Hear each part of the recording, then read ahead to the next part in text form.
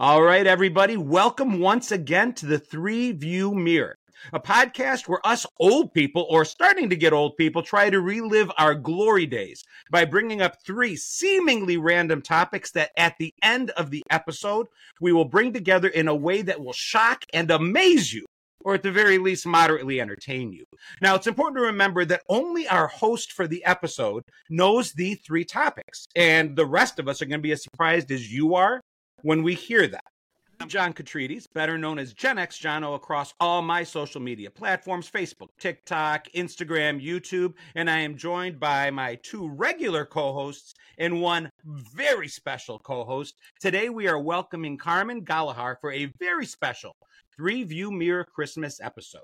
Carmen can be found all over social media as well, YouTube, Facebook, Instagram, TikTok, and her small town drama internet soap opera has people tied to it and engaged on their screens like we were way back when we were all wondering who shot JR.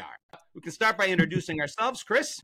I'm Chris Clues, better known as Chris Clues. I am a keynote speaker and author. I talk about the work and life lessons that we can learn from 80s pop culture, the best decade.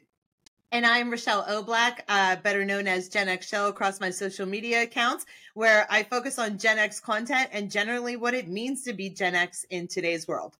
And Carmen.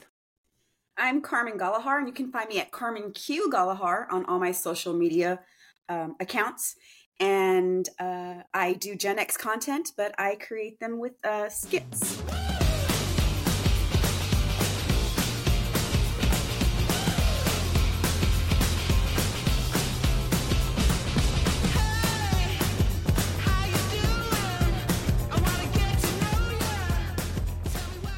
So today, Carmen is our host. She's running the show. She is going to take us down a journey that will go through the 70s, 80s, 90s. But today, her three topics have a Christmas bent to them. And as I said before, Chris, Shell, and I have no idea what she's come up with. So at this point, Carmen, I'm going to hand it over to you, and you can let us know what we're going to be talking about today. Okay, so I love Christmas movies. So I'm so happy that y'all asked me to do the Christmas edition of y'all's show. And so here are the three Christmas movies that I have chosen. The first one is Year Without a Santa Claus. Yes, All love right. that one. And then I've got, of course, Christmas Vacation. Gotta love some vacation. And Merry Christmas, you filthy animals. I've got Home Alone. Nice. Awesome. So definitely 70s, 80s. And when was Home Alone released? 90s. 90. Yeah. Very 1990. 90. So the first topic was Year Without a Santa Claus. Year Without a Santa Claus. So how many of you watched that one just Oh my God. recently or over and over? Over right? and over. Santa is sick and he's seen by the doctor and he's like, oh, nobody really, like he kind of puts in his head that nobody really believes in Santa anymore. Heat miser, snow miser. Yeah. Heat miser and snow miser are in it. Yes. Yeah. So they're all Raskin. I can't remember the name of the producer. Bass and Rankin. Bass and Rankin. So a lot of those were Bass and Rankin produced cartoons. And I was reading up on that actually the other day, and they were meant to exist all in the same, kind of like the Marvel universe today. They did a similar thing with the Christmas movies, making sure they used the same voices. Mickey Rooney as Santa Claus a lot of the time, the same imagery. In Year Without a Santa Claus, Mrs. Claus can be seen with little red streaks in her hair. Yeah. And in the movie Santa Claus is Coming to Town, you see her as a young Jessica with red hair. So it connects all the way through. That's the one I was confusing it with because I've watched these so many times, almost on instant replay, that sometimes the movies just, they kind of blend. I was showing my kids and my kids just love the misers and the shade that these guys throw at each other is hilarious. I love the Heat Miser. I love all the little guys. He's Mr. Heat Miser. He's Mr. Hot. Yeah. Yep. I mean, almost Broadway caliber productions, right? Done through claymation, stop action animation, and the songs and the choreography and the characterization. I mean, it was incredible at the time. And there was something, we talk about it all the time, like the hidden jokes for the parents and the stuff for the kids. And they had all of that in there. Yeah. I would love to see how it was made, kind of a movie where they show you just how long it would take to make just one of those scenes. The movements. I'm absolutely curious of what that would have entailed. I mean, I know how claymation works, but how long did it take? Because my favorite thing is the Bumble. You know, when you watch the Bumble in Rudolph, you know, you could see his fur shifting because, you know, when you're watching it. And that was always one of my favorite parts. I'm like, ooh, his fur's even moving whenever I was a kid. So I heard that the little puppets that they used, like one of the secretaries had them and she had them in her attic. So for years they were looking for them. Really? And there's only like a few that are left because she used to let her kids play with them. Oh my God. Yeah. She let her kids burn millions of dollars playing with them. Yeah. Yeah. So they found them, I want to say maybe in the 90s or something. Wow. But there was only like 3 of them that they could that were in good shape. The others had been kind of played with too much. That's insane. Those things should be in like the Smithsonian. Really? And instead, Margaret had them in her attic. Yeah. I think her name was Margaret. Of course it was. It has to be. The only thing better than Ruth was Aunt Bethany. Oh my God, Aunt Bethany. Aunt Bethany. Poor Aunt Yeah, Bethany. I love even like Elf, you know, Elf had a nod to the claymations, you know, bye Mr. Norwell or Norwal. Bye with Mr. Norwal, the whale, and like that was one of my favorite parts, just that little piece, because it really it transported me back to being 6 or 7 years old and waiting for those shows. So as great as the movie Elf is, one of my favorite parts was just that little nod to the claymation of old. I think they had to refix those parts, or they had to do something to it because it was too similar. Because did you watch on Netflix? They have like the movies that made us or whatever, and that's one of them. So there's a good little piece to the Bass and Rankin, and they had to like go back and fix stuff because otherwise they were going to get sued. Well, here's an interesting thing about Bass and Rankin and Rudolph. You guys realize that, like, you've seen, like, there's Geico commercials that use Rudolph and all these different commercials all over the place using that imagery. At the beginning of Rudolph the Red-Nosed Reindeer, there's the title sequence, and it says the copyright date. But they wrote it in Roman numerals, and whoever did that misrepresented the Roman numerals. And instead of writing 1962 or 68 or whatever it was, they wrote 1162. So they had a really hard time enforcing their copyright and finally gave up. And people are just using it like with all abandon because it would have expired based on when they published when their copyright existed. And because Rudolph, that title sequence is far more seen, they can argue that, no, you told the world it was 1162. Your copyright has long since expired. And that's why it's entered almost into a de facto public domain. Did not know that, and that is fascinating. Yeah. Where'd Chris go? Chris go. You guys would be shocked to know that my Christmas tree is all pop culture ornaments. And just in you know, for the year without a Santa Claus, and we're talking about those claymations, here's one of my favorite ornaments.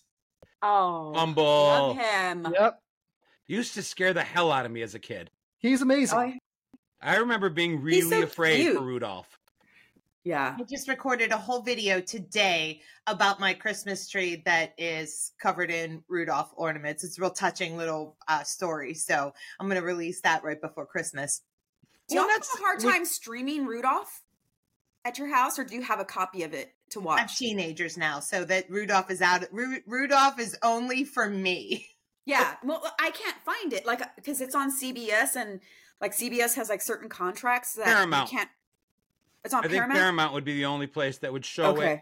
And I saw a bunch of them. I think on Hulu's got a few as well. But it's difficult. And that's the thing. Like, I always and often will complain that Apple bought the rights to all the Peanuts holiday specials. Yeah. So now, unless you're going to be on Apple TV, they've taken it away. And some of my kids would be like, well, those are boring anyway. Like, my 11-year-old is not enraptured in any way by the Peanuts gang. It takes way too long to set up the joke. So who cares? But I care. Yeah. I was thinking it's funny. Just the other thing I was going to say was, we talked about Rudolph and the copyright screw up and Margaret keeping all the they didn't really take care of these things very well. They messed up their copyright date. They lost the puppets.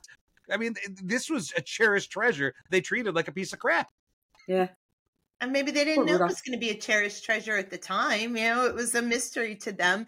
They just thought they were making a great claymation movie, never knowing it was going to become a classic for the rest of us. Kind of like, you know, I got this Beavis and Butthead right here. You know, I'm sure they thought that was going to be a classic. But you know what? That's right. It didn't hit. It made hit. John angry, but that's about it. Carmen, you know what you brought up with the misers, like I loved them. And now that you said it, like I'm thinking about the way that you positioned it, where you're like, they threw so much shade at each other. Oh, yeah. And that was not like that kind of snarky humor wasn't prevalent. At least it may have been in you know, private life, but not in entertainment at the time. There wasn't that snarkiness, particularly when it came to kids stuff. So it's pretty awesome now that I think about all the stuff that they were going back and forth with. Oh yeah. I put a couple of the scenes on my like Instagram stories, because I was watching it, and my older daughter, who's in high school, she just thought it was hilarious. Cause like, you know, the snow miser's like, hey, hotcakes, you know, he's calling his brother hotcakes, and he's fuming. And one of my favorite parts is when the heat miser sees Mrs. Claus, and he's like, hey, Mrs. Claus, where's your husband? And it's the way he says it. And he's like so upset about the whole snow thing with his brother and Santa Claus. So he's like, where's your husband? Making another commercial for my brother. But in my mind, I'm thinking he wants to say something else to Mrs. Claus, you know, like the whole, it's the way he says it. But it's really funny. Yeah. They're the queens of shade to me. Like, it's like, that's the beginning of shade throwing. I love it. That was my favorite one anyway of all of them. I think I love them. What's that, show? I said Gen X knows throwing shade. Oh yeah. Yeah. Well, I loved all of them almost equally. Like there was a pattern to it, but like growing up with Rudolph first, and then like I said, but all of them were by demand must-see TV. We talk about it all the time, the urgency that existed in watching television, because you know, you guys said it. Oh, where do you stream it? Where can I watch it whenever I want to watch it? And that's the mentality today. And if we can't, we're like, what do you mean? I have to wait till CBS decides to show it? I don't have a TV guide anymore. How the hell am I supposed to know when that's going to be? And so we, you know, if we can't watch it on demand, we often miss it entirely now, because we don't watch TV the way we used to. We fast forward commercials, so we don't get to see don't miss it coming up this Thursday, Rudolph the Red-Nosed Reindeer. It's just a different world. Yeah, and the whole family getting together to sit down and watch it was like the most memorable thing, like growing up, about these cartoons. And like, I can't get my kids to come in. I'm like, come on guys, let's watch a Christmas cartoon. And I want to watch one every night. And they're like, like, I'm like, come on. Well, what's wrong with you people? All we had to do was click through. You know, you take the dial and you click through, like what, you know, you got maybe 3 to 10 channels at the most, and you click through. Something was bound to be on at 8:00 at night during the Christmas season. So you just kind of flip through and hope to find the best. And, you know, and 2 other ones that I can remember that we didn't talk about was Rudolph's Shiny New Year Nestor the donkey, which Nestor the long-eared donkey, the long-eared donkey. We named him Nestor the ball baby donkey when we were kids, because all he did was cry.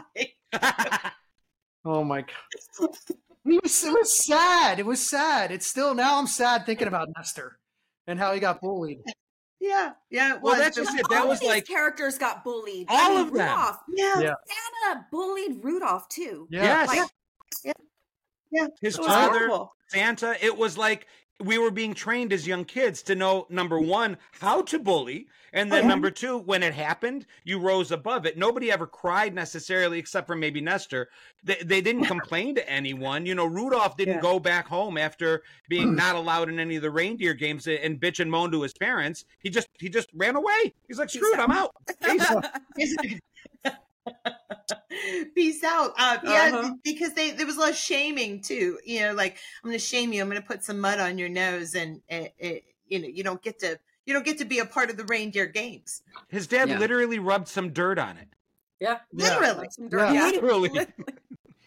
If you think about it too, if you think about it from like, if you think about it from the perspective of the lesson that they were teaching us, though, was it, you look at like take Nestor and Rudolph, for example. What did they have? They had these special abilities based on something physical about them that was different than the other kids. And so they were teaching us a really valuable lesson about how just because somebody might look different or act different, they're special too. Like they're important as well. Yeah. And at the end of the day, Rudolph showed that what made him different also made him awesome. And the same with Nestor. What made him different also made him awesome. And so they were teaching acceptance as well. You had to go through this whole story to get there. And there was a lot of, we look back now, we think, God, Santa bullying Rudolph is kind of ridiculous. But at the end of the day, what happened? The kid, the donkey, the Nestor and Rudolph, ultimately at the end, everybody wanted to be like them, and they were different. And that's a really important lesson for kids. Yeah, but devil's advocate, you can also say they bullied and cast him out until they really needed him. And the only reason he was accepted at all is he came to school with the shiny new toy. And then they just used him. So if you're the weird kid that has nothing to bring to the table, you're still floating out there on an ice log. Maybe. I mean, go ahead, Shell. No, we just have the perfect example here of optimism and pessimism. Yeah. One person saying, that whole Rudolph thing, Santa's a jerk, and then Chris is like, yes, but it's a beautiful life lesson. It is. And it's, and again, like, so however they ended up in the position that they were in, the reality is, they could use that moving forward, and they would be better prepared for challenges ahead of them. So without a doubt. I mean, I love it. There's a reason it's called Devil's Advocate. And I want to bring up Bumble again too, because we talked earlier when, I don't know if we were recording or not, about how Gen Z loves or embraces Gen X in our pop culture. And I think without Bumble, there's no Smallfoot, which is one of my favorite animated movies to come out in the last 20 years. I love Smallfoot. Yeah. But you have to think it was a little bit influenced by Bumble. I did not see Smallfoot, but all I can remember the Bumble and Yukon Cornelius, and when he would lick his little ice pick, nothing. Yeah, nothing. Well, and talking about songs, Silver and Gold, one of the best. Yeah, there's certain songs that played through all these movies, and like Silver and Gold, I remember I'm like, was that like a real song that they borrowed? It was hard to imagine that it originated there because it was so prevalent. I made up a word. Prevalent throughout like my childhood growing up. That song just kept coming out, and kids were singing it, and it was just again amazing music. I did want to not forget to say, like, Rochelle, you made me literally feel a moment from my childhood when you said like clicking through the channels at 8 p.m. during the holiday season. And I just remember, okay, it's a Tuesday night, it's 8 o'clock. Mom and Dad are gifting us the right to look and see if there's something on. And you're flipping through and you hit CBS at 8:01 and you see the word special rotating around in a circle with that music and that feeling of, oh my God, I don't know what's about to happen, but it's going to be good. It was the not knowing was part of what made it good. But the word told us this is about to be special. Mm-hmm. And I don't know if kids have that feeling because they order whatever they want. Yeah. And I'm not judging. And in fact, I almost feel bad. That was an amazing feeling. Yeah. And did you feel bad when Santa was sick, though? Back to Carmen's movie. Did you feel bad when Santa was sick, or were you like, down with that jerk? Well, because, I mean, at the time, I didn't connect this Santa with the Santa, back with Rudolph. And then I want to say I didn't even think Santa was a jerk when I was little. It's not till I got older that I'm like, hey, wait a minute, Santa. But I did feel bad for Santa because he's laying in his bed and, he's just like, you know what? Nobody even cares. So let's just cancel it for this year. Who cares? So, yeah. Awesome. Well, that brings us to the at least 15-minute mark on topic number 1. This is going to be another marathon episode to edit down to our hour. Maybe it'll be a part 1 and part 2. Second topic was Christmas Vacation. National Lampoon's Christmas Vacation. Love that movie. I don't know. I can watch this movie over and over. I'll have it on in the background while we're just doing nothing, What's your favorite scene? What's your favorite quote, Carmen, from the entire movie? Because I know if you watch it over and over, I can quote just about the whole thing. Hey, Griswold, where are you going to put a tree that big? Bend over and I'll show you. And we say that in this house. My youngest twins are 8. My oldest is 15. And any chance we can get as parents to say that to them, like, where are we going to put this, or where, inappropriate, but they totally get it's from Christmas Vacation. I love Trying it. to raise them tough. Why don't you take care of that there, Russ, when he hands a big ball of lights that's all tied up. Yeah. That's your family's. That's what she said, right? That's your, yeah. Yeah. We say that one too. We love The Office. Oh my gosh. Oh, yeah. But what's y'all's favorite vacation, Christmas vacation line? Do y'all have one? Why is the carpet all wet, Todd? I don't know, Margot.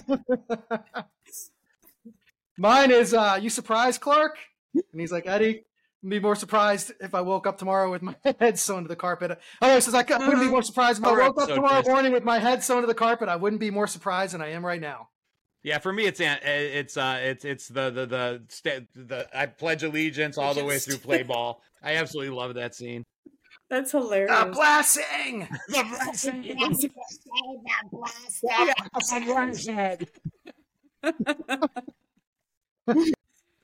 Oh my gosh. So we talked about vacation as a topic on a previous episode, and I think we all agreed pretty much as we loved vacation for being introducing a lot of us to John Candy and, all the Christy Brinkley scenes and whatever. We agreed that Christmas Vacation was kind of like Godfather 2 in that the sequel was actually better than the original. Oh yeah. Oh yeah. And for me, I absolutely loved Christmas Vacation, if at all possible, even more than the original Vacation. Definitely. Yeah. I think too, because with Christmas Vacation, it's a must watch during the month of December. Mm-hmm. Absolutely. So that amps it up, and everything that he goes through, you just at some point in your life, you go through that during Christmas. It's totally relatable. The Christmas lights. I went to Walmart this year. We were talking about this before. I went to Walmart this year. I've seen this cute little stuffed squirrels just in all of their stuff. I took a squirrel and I literally shoved it down into the back of my tree. And so when people are coming, because my family loves to come and look at the ornaments and see how everything is decorated, they can see the squirrel in there, because I laugh every single time, even though I know that squirrel is bouncing around on his back. I still laugh. It's hilarious. For them to even come up with that little whole shtick with the squirrel, I mean, the writers just A1. Amazing. Fantastic. Yeah. And another great thing about Christmas Vacation and 80s movies in general is who we got introduced to and then watching them grow in their careers. So, of course, Rusty becomes Leonard Hofstadter in Big Bang Theory. Also, he's in Roseanne, but and then Juliette Lewis. So we see these two early on in their careers, and then, wow, what amazing careers they had moving forward. And I mean, just how lucky, or I shouldn't say lucky, but how I say how fortunate and also how talented for Johnny Galecki to be part of 3 of the most, I would say,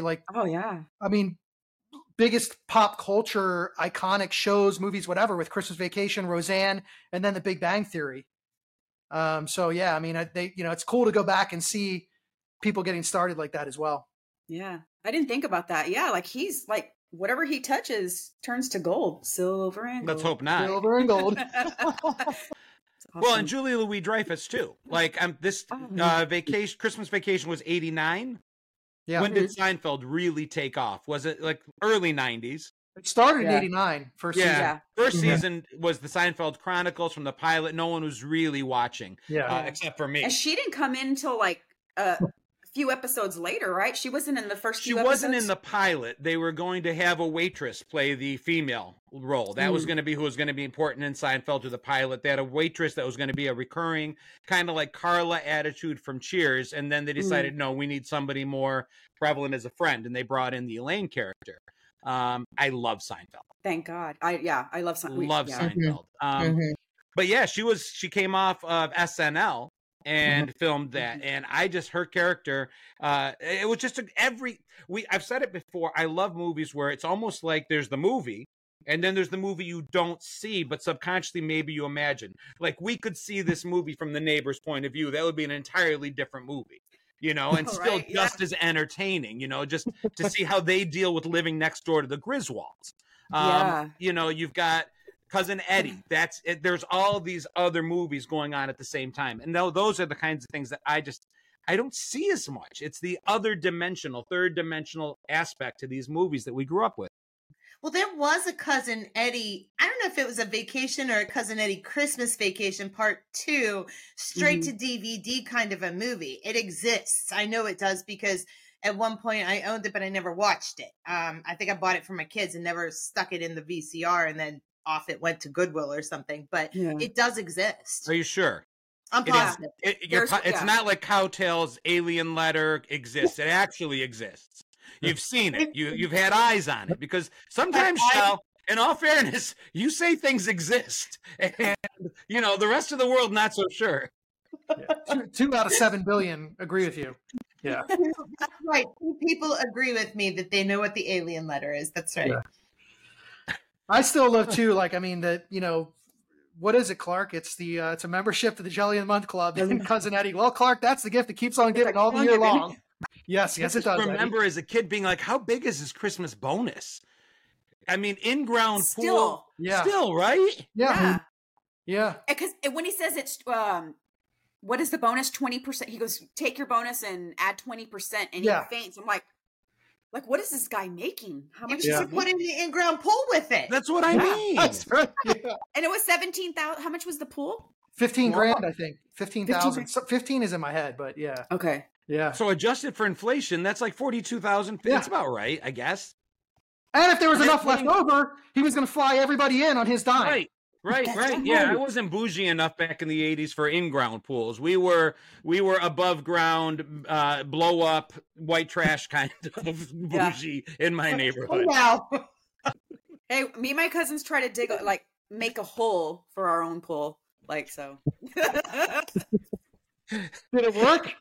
No. We got into some serious trouble for making a hole in his backyard. So now that should be a small town drama episode. Yeah. That should. We used to do the slip and slides together, and we would take and pull together all the neighborhood slip and slides and tie them together and put them in one big string and put them down the hill till you had a good run.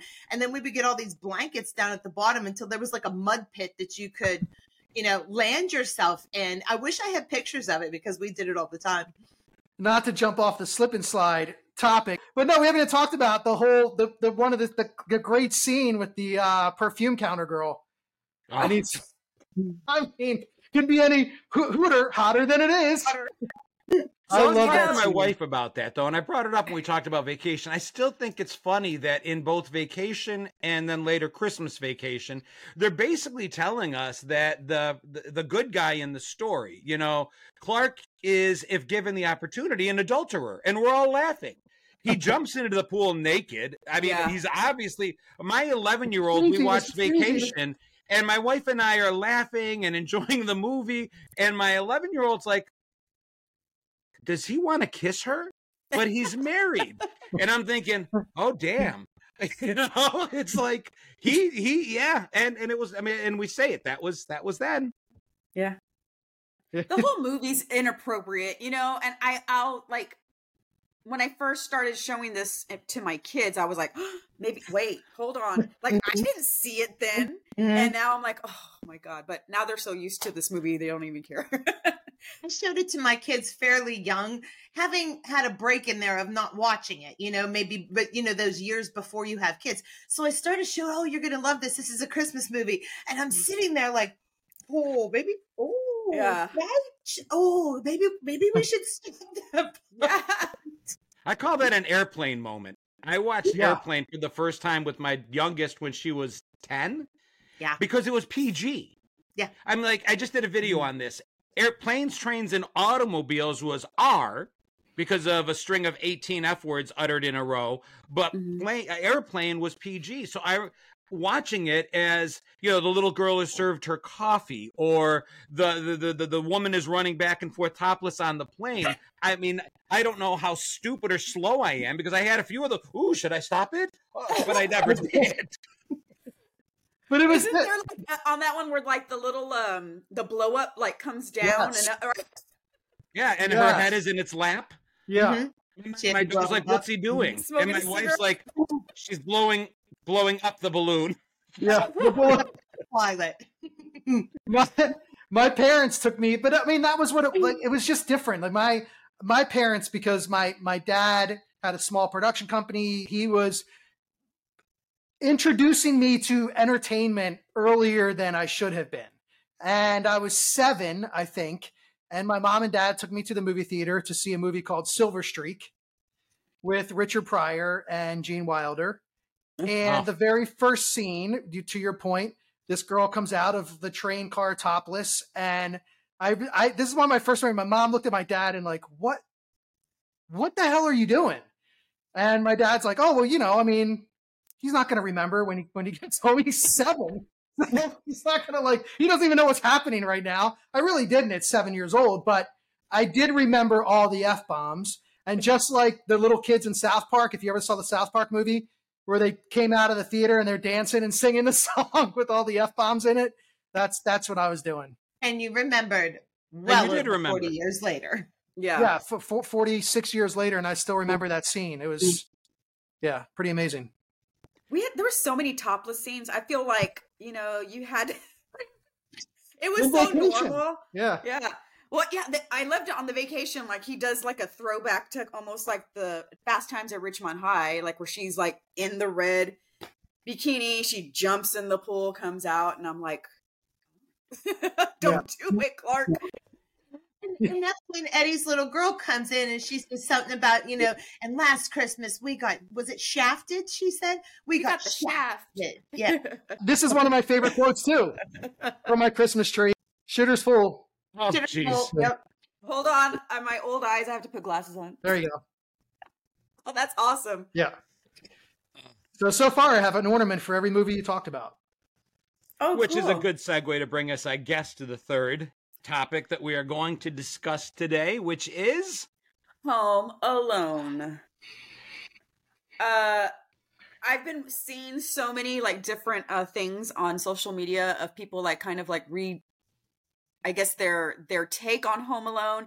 There's this girl on Instagram, and she's she's the neighbor. She goes, if you were the neighbor, you know, to these people, like all the things that she would say or do, like, oh look, little Kevin's out there doing this again. Like it's hilarious. I need to find her and send it to you because it's really funny.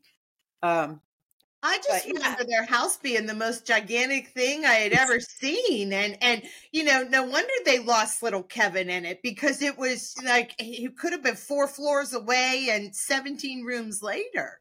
Yeah.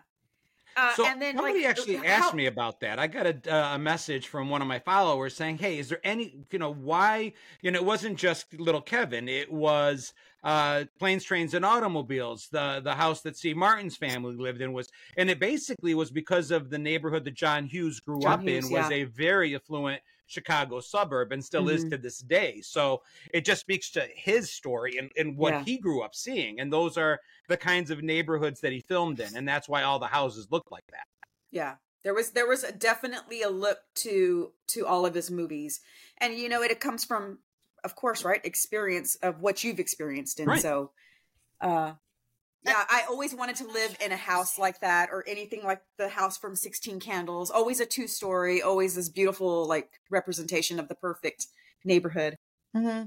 And the one of the worst parts of that movie, whenever I watched it when I was a lot younger, and I was older. I mean, but still, the spider on the face. That might have been the freakiest moment for me in the entire film. Yeah. I hate spiders. Mm-hmm. I do too. Not a fan. I do too. I've talked about that before, I think, on an episode where I said that you could, if somebody tried to rob me at gunpoint, I'd probably at least try to fight. But if you rob me at spider point, you can have everything. Like, you put a tarantula in my face and I'll be like, dude, whatever, just please, like, I'll garnish my wages, whatever it is. Just don't, No, the fear is real with spiders. We were driving and I live in the country area, and we were taking my daughter to like this little party, and there was this thing in the middle of the road, and I told my husband, I said, look, there's a puppy. So it moves off the street, this like dirt road, and I pull up and he says, oh, I'm going to go get it. So he brings it to the Suburban, and I open up the window, and he has it in his hat. And I'm like, what kind of puppy is this? Oh my God, it's a tarantula. I thought I was going to die. I screamed, my body just like went cold. I was like, freaked out. I was like, it looked at me. So I was like, I was going to have nightmares. It looked at me, get it out of here. I can't. Yeah. It was as big as a puppy. Went to college in the hills of California, and that was the same thing. Like, they would come out and sun themselves on the road, and we would go on these field trips because I was in a science program. So we go on these field trips in these vans, and I'm like, what is that sound? And it was, and it was just hitting all of the tarantulas that were all over hitting themselves on the road. It was, I could still feel and hear that. Nope. Oh, nope. That's so gross. I'd be dead. Shell, you mentioned we were older with Home Alone, and you're right, because it came out, 1990? 90. I was a freshman when it came out. And I was 20. But I remember, like, in my memory, I'm a kid watching these, because what Home Alone did really well for me is, in my memory, when I sat watching it the first, second, third time, it really did take me back to being a kid. Because even though the fact is, this wasn't a movie I grew up watching as a kid, my memory plays tricks on me, and I feel like I did, because I've watched it so many times and then got to enjoy it with my kids. It's one of the movies that held up. Yeah. For whatever reason, I oversold Year Without a Santa Claus. I oversold even Christmas Vacation on my kids, because there's more moments of downtime in those movies than I remembered, and kids today seem to not do well with that downtime. It's that TikTok every minute, something's got to grab my attention. Home Alone does that. Yeah. So my kids love it too. Yeah, absolutely kept their attention. Home Alone 1, Home Alone 2. 2, they love part 2. Yep. After that, it kind of falls off. Yeah. Did you see that Macaulay Culkin did a new version with the Google Assistant, the Alexa kind of thing? He did a new commercial as himself now, but using Google to assist him to beat all the bad guys down. It's I mean, I love it, and I think too, like, to your point, John, about how you feel like you were a kid when you were watching it, and there were still some movies in the 90s that did that. Like, for example, for me, The Sandlot. I feel like I was a kid when I watched that, but I was 26 when it came out. And Home Alone is the exact same way. And it's really, I never really thought about it that way, but it's true. Like, I feel like I was 10 when I watched Home Alone. It plays tricks on our memories on an emotional level, because it throws, in my memory, I lump Home Alone and Sandlot in with the movies I watched in the early 80s, because they're of that kind of movie. So my memory lumps them together. If I didn't know better, I'd say, Sandlot was 83 and Home Alone was 85, when we know for a fact they weren't. Yeah. And Chris, to your point, when you said about I believe our generation is very much kids at heart. I think we do lump that stuff together because a lot of us really enjoyed our youth, and then we stayed kids, maybe because we were adults too early, so we stayed kids for all those years, and we remember something when we're 26 as if we were 12, and I could see that. I love that. Yeah, and we're still doing it today. Like, my wife was like, who's coming on the show today? And I said, well, Carmen, the person I've done those collaborations with. I go, she's going to come play with us. And that's what it feels like. Like, Carmen's coming over today and she's going to play with us. Because, come on, our parents would not have done this. They wouldn't. And we're still doing all the other things. We're still working 40 hours a week. We're still raising our kids. We're still making sure the house is kept up and the bills are paid. But somehow we're allocating that time that our parents to play still. And I think that's incredible. And Carmen, we always talk about, it's a 3-view mirror because the three of us are looking back, but like a rear view mirror, we're still driving forward at the time. And, how can we show what's in the rearview mirror into our future? And that's part of this.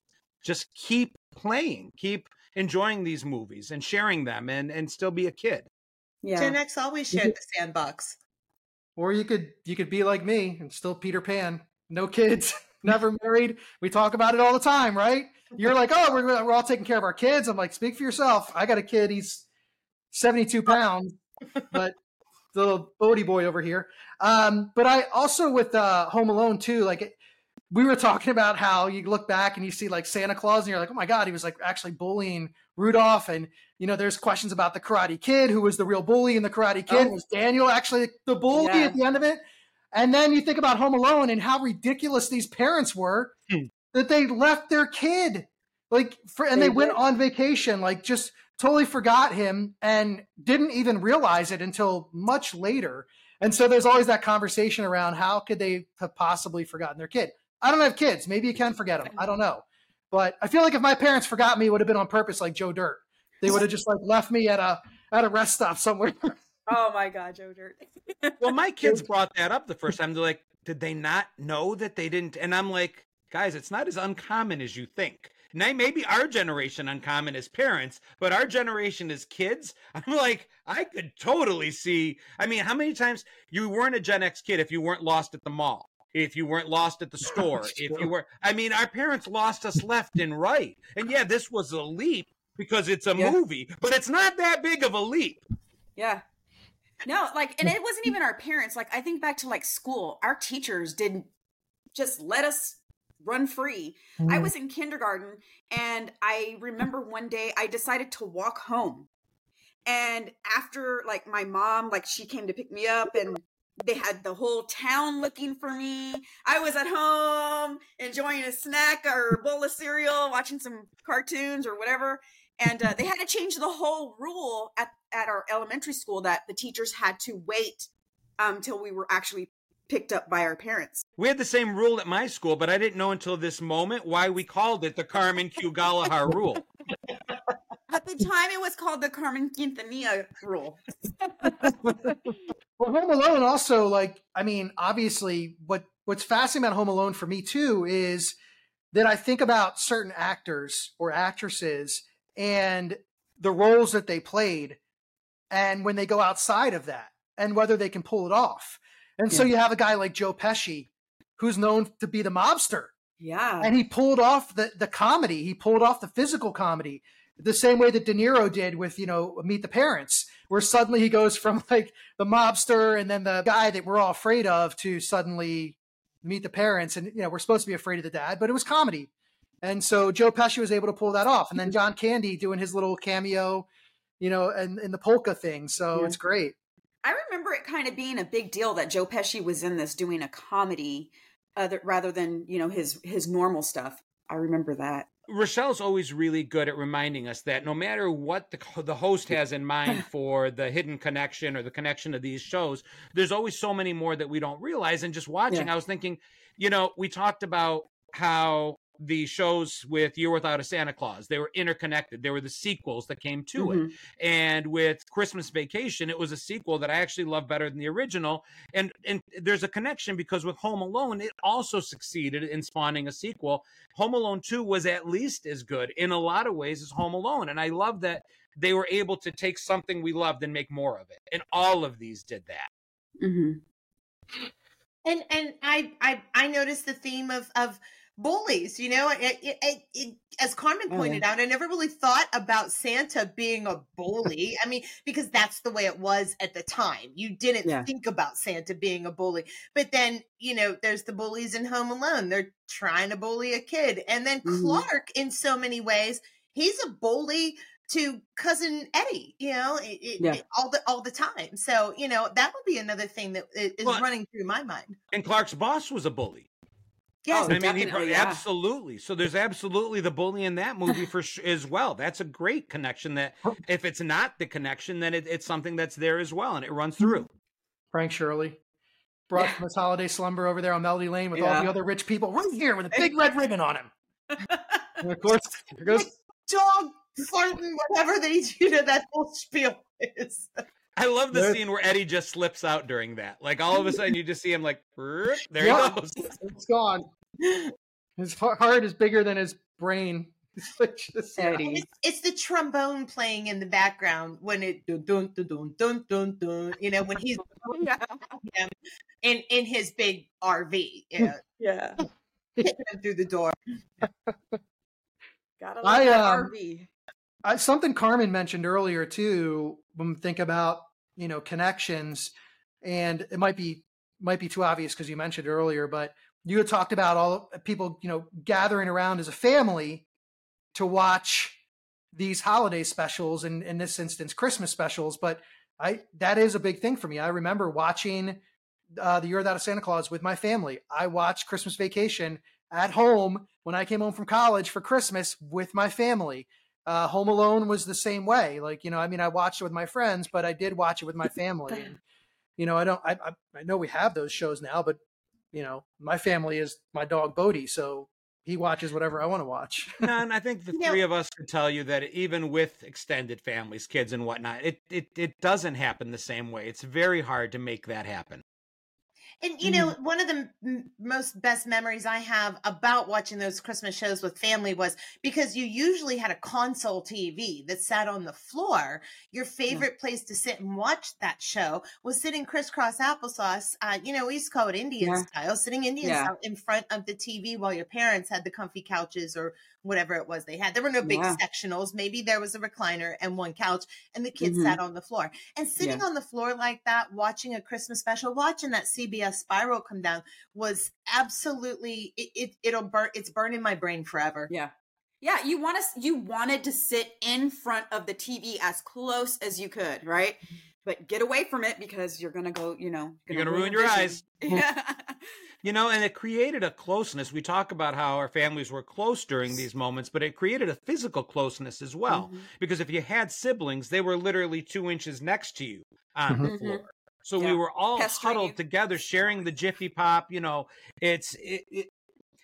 right. It literally burned forever in my brain. One of my happiest, best moments. And it happened more around the holidays than anything else. So are we like snow miser, way cold from what the connection is, or are we more heat miser, getting close to what the connection is? Chris, I like your thinking. You're getting close. I guess, you're kind of getting close. Yeah. Okay. Sounds a little lukewarm. So we're on the connection. You're lukewarm. Anybody have anything else to say on before we? I mean, there's still a lot on Home Alone. Carmen's shirt. I mean, the quote on her shirt is fantastic.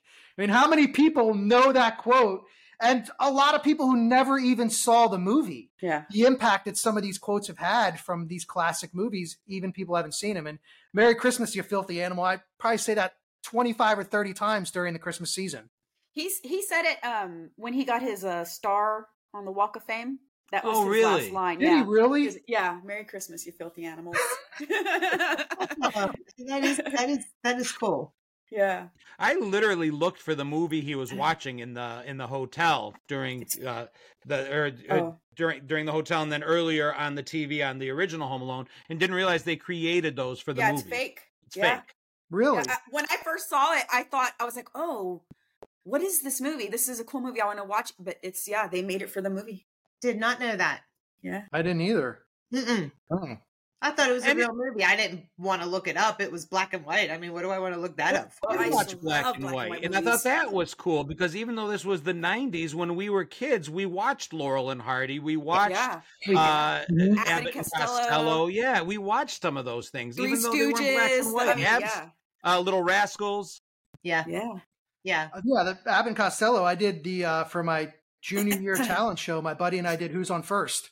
And we were in my room for, probably 2 weeks straight, just trying to memorize all of it because there was so much to it. And we pulled it off. But that was they did that. I know a lot of it. We memorized it too. Mm-hmm. Yeah, it's pretty awesome. But we all knew it.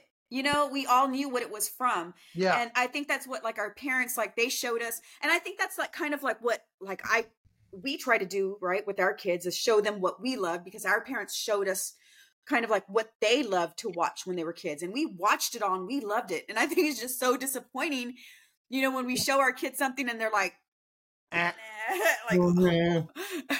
See, I'll go the other way too, though. Like my parents didn't, so a different experience. My parents immigrated here from Greece, so they couldn't show me what they watched as kids. But even without that push, we discovered it on our own. And what I find disheartening sometimes is today, with the entire library of the history of the world available to them, they don't search it out. You know, I watched I Love Lucy with my mom. I watched these old shows and the Bing Crosby Christmas movies, to bring it back to Christmas, Silver Bells and White Christmas. And just, you know, we watched them partly because it was on TV and our parents dictated sometimes what was on TV, but we search this stuff out and they don't, because I think there's too much available today for them to take the time to look at what happened yesterday. Yeah. So YouTube is huge, which is why I love YouTube, right? Because YouTubers are the new TV stars. This is what kids watch. And anytime that I come up with a skit and I talk about like a TV show or whatever, that's when they go search it. They're like, oh, I searched what you were talking about and I love it. And they'll watch it. Like I did something on 90210. So they went and checked out 90210 and, you know, just I think that's what's cool about that. Like we can show them what we did, but through YouTube. And I have to I'm like, hey kids, my own kids, hey, watch my YouTube. And so you can learn something, because they won't listen to me. They'll listen to my character. That's funny. But John, you bring up a good point too. Like, you know, you brought this up earlier. I think Carmen, you did as well, which is that we had a window to watch these things. And then that window was gone. Until the next holiday season. Yeah. If they want to watch Christmas Vacation or A Year Without a Santa Claus or Home Alone, it's just, they can watch it in March or June or September. And, you know, that's great, but there also is there's a little bit of romanticism, as we've talked about with Blockbuster and other things, and not always getting what you want at your fingertips when it comes to entertainment and having to wait. So I don't know. We've danced around topics. We've talked about, we started with A Year Without a Santa Claus. We jumped over to Christmas Vacation. We landed on Home Alone. We've talked about some possible connections. Do you guys have any idea where this might go? Maybe. I had said about the bullies, but then I'm just thinking it's not exactly about the bullies. Maybe it's about the unlikely hero that would be in these movies, because Kevin would have been an unlikely hero in the movie. And oh no, we weren't talking about Rudolph though. We weren't really talking about A Year Without a Santa Claus. No, but Mrs. Claus is the huge unlikely hero on that. Yeah. Her and the tiny little reindeer, who was Vixen, who was an adult in the earlier movie and then a child again. So a little bit of a time warp there as I think about it. But no, that fits. Yeah, and then in Christmas Vacation, you know, Cousin Eddie maybe being an unlikely hero that isn't considered throughout the entire piece, but then at the end you're like, oh, okay, they saved the day. Mm-hmm. That's a great connection. That's a great connection. I like it. I would have, Carmen, if I was you, I'm like, you got it. That's really good. Really good.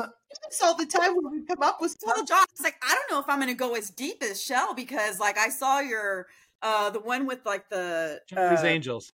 Yeah, that one was good. Like you like really got into it. I was like, John, mine's not going to be that good. See, but it could have been. You could have been. She does this every episode. Sometimes I just grab three. Yeah, I just grab three random things and let Shell connect them. And the truth, there's nothing there. All right, big reveal. Yeah. Okay, so giving us one. You got nothing? Me? Yeah. I kind of thought I got nothing. Well, it's on the family. It's like about family. Yeah, I mean, what Chris said, as far as it drew us all together, you know, that's a huge thing for me. That's what these, all in different eras, all in different formats. One was, you know, a cartoon, and one was a straight out comedy, and Home Alone, I'll always say, crossed so many different genres that it's hard to classify, but they all did the same thing. They got us all in front of the TV as a secondary purpose to watch the show, but the primary was to connect with our family. Yeah. Yeah. Perfect. That's I'll it? take that one. No, it's not. Okay, so mine had to do with family, and it's about, growing up, did you ever think that like my family's so messed up, like nobody else's family is as messed up as mine? Yeah, they are. Okay, and it shows through like all of these movies, right? The misers, they're so dysfunctional, like there's so much jealousy between them. Vacation, I mean, the family itself and the extended family coming in proves that everybody's kind of wackadoo, right? And then Home Alone just takes it over the top with, the parents leaving their kid at home. So like you have these families who are so dysfunctional, yet they come together and they're still a family and they love each other. And to me, like watching these things, I'm like, oh, I'm not so messed up after all. Our family's not so messed up after all, because everybody's like that throughout the years. It doesn't matter, so that's kind of like what I got from the movie, just that dysfunctional, crazy dysfunctional Christmas families. I love it. Carmen, you're deeper than you think. That was awesome. Yeah. Well, and then I had to go the red hair route, right? Because I dyed my hair red. And we were talking about bullies, right? And like the heat miser, just he's out of control. And Kevin's mom was redhead, and she was kind of a jerk to Kevin. Like she took Buzz aside when Buzz was a complete animal to Kevin. And then and then Clark's mother-in-law is a redhead, and she's just like mean to everybody. Like she just like impossible. So there's that, little redhead connection going on. I'm super nice though. That is, I like the redhead connection. No, but I totally like get it with the heat miser. Like I get his like whole shtick about him and his brother, because if you have siblings, you feel the same way, like mom loves you more, or bicker buddies kind of deal. That's what we used to call it, bicker buddies. You just bicker back and forth, and every family does it, and we all look. It was one of the reasons that shows like Roseanne became so popular, was because they weren't afraid to fight, they weren't afraid to bicker, they weren't afraid to be themselves and such. So and you had that along with, because we were watching the Cosby Show first, and we're like, oh, this perfect family. I wish my family was like this. And then Roseanne comes along and shows you the real American family. Like, no, this is us. This is our family. And this is the struggle we go through. And she's saved a lot of us from thinking we weren't perfect. Yeah.